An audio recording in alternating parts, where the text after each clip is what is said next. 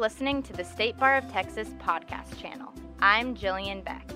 In this episode, we'll hear Rocky Deer of Dallas-based Atlas Legal Research and the host of Texas Bar TV talking with Texas lawyers and legal professionals about important trends and topics in the law.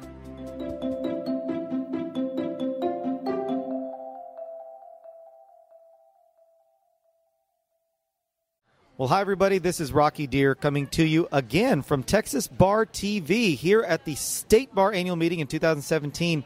It is day two, June 23rd. It's a Friday. Happy Friday to everybody. You know, I've got here next to me a lady I've known for years, and she's just a tremendous resource to all of us lawyers here in Texas. Her name is Deborah Bruce. She is a lawyer coach and a law firm coach. So Deborah's given a talk later today. Now, if you're catching this, it's already over and you've missed the annual meeting. But, you know, we're glad you tuned in. What you're going to end up missing is a talk that Deborah is giving about partner compensation at law firms. Is there like a key to this? Is there like a key question people need to ask? I mean, why are firms getting so gummed up in this? Well, you know, that's a really good question. The thing that a lot of firms don't do is they don't have their compensation plan aligned with the firm values and the firm goals. Okay. So their plan may actually thwart their goals sometimes by the way that it's designed. Do you mean like a mission statement, or is it something different than that? Mission statement is, hey, we want to serve underrepresented people to make sure that they can get what they need. Okay. That would be a mission statement. Okay. But when I'm talking about values, I'm talking about what's important, what matters, what's our culture. When we're talking about aligning strategies and goals, then are we, I could see, we've probably all heard it before, somebody saying, look, we're here to represent our clients, do a good job for them, and get paid for our work. Those are our goals. Now, how would you rate that in terms of a strategy or a goal statement? Well, in terms of goals, so there are people who, they're really motivated by having an impact. I want to make people's lives better. Okay. I want to solve their problem. Okay. I want to be their hero. I mean, there can be a lot. That can be something different. Okay. Or maybe they want to be well known. They want to have a great reputation for being an ethical lawyer who cares. There are those people out there, okay, and if we're just rewarding how much money they bring in, mm-hmm. that sometimes they may be willing to take on a matter that is not as profitable, but it gets nationwide attention. Okay.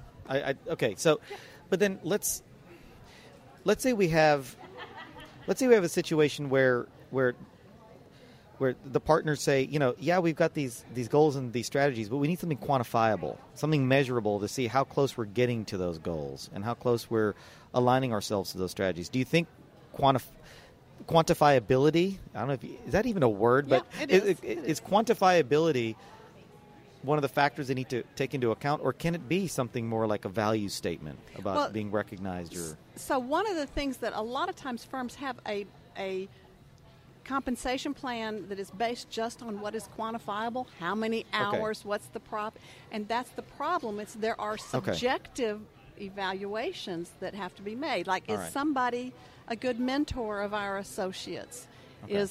Does someone do a good job in terms of identifying the technology that we need to have and helping us implement it? It's not as easy to quantify that, right. But you can create some subjective ways of measuring that. What you need to be doing is enunciating to the partnership or to the whatever structure the firm is. Yeah.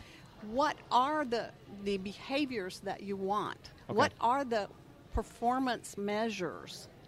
And what will you be evaluating? And be very clear about that. And also be, during the year, reiterating it. So if you've got some values, you may want to take 5 minutes once a month in your monthly meeting and say, tomorrow's monthly meeting, we're going to be talking about our value for mentoring, let's just say. Okay. And I want to tell us about good examples of positive mentoring that occurred in this past month.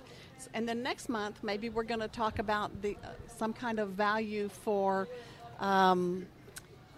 client relationship building or innovation or finding ways to be more efficient. Okay. Whatever it is, talk about how somebody did that well this month.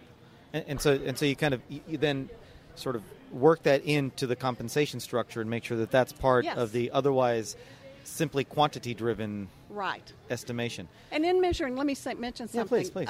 Measuring doesn't have to be perfect. Okay. It just needs to be good enough to help you make a better decision than it would be without it. Well, guys, thank you for tuning in.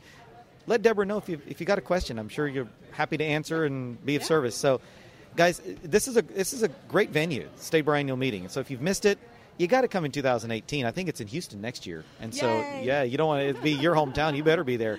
And all of you don't want to miss this. You got folks like Deborah out there that you can rub shoulders with and get information from. In the meantime, you guys be well. We will see you next time here on Texas Bar TV. This is Rocky Deer signing off for now. Bye-bye.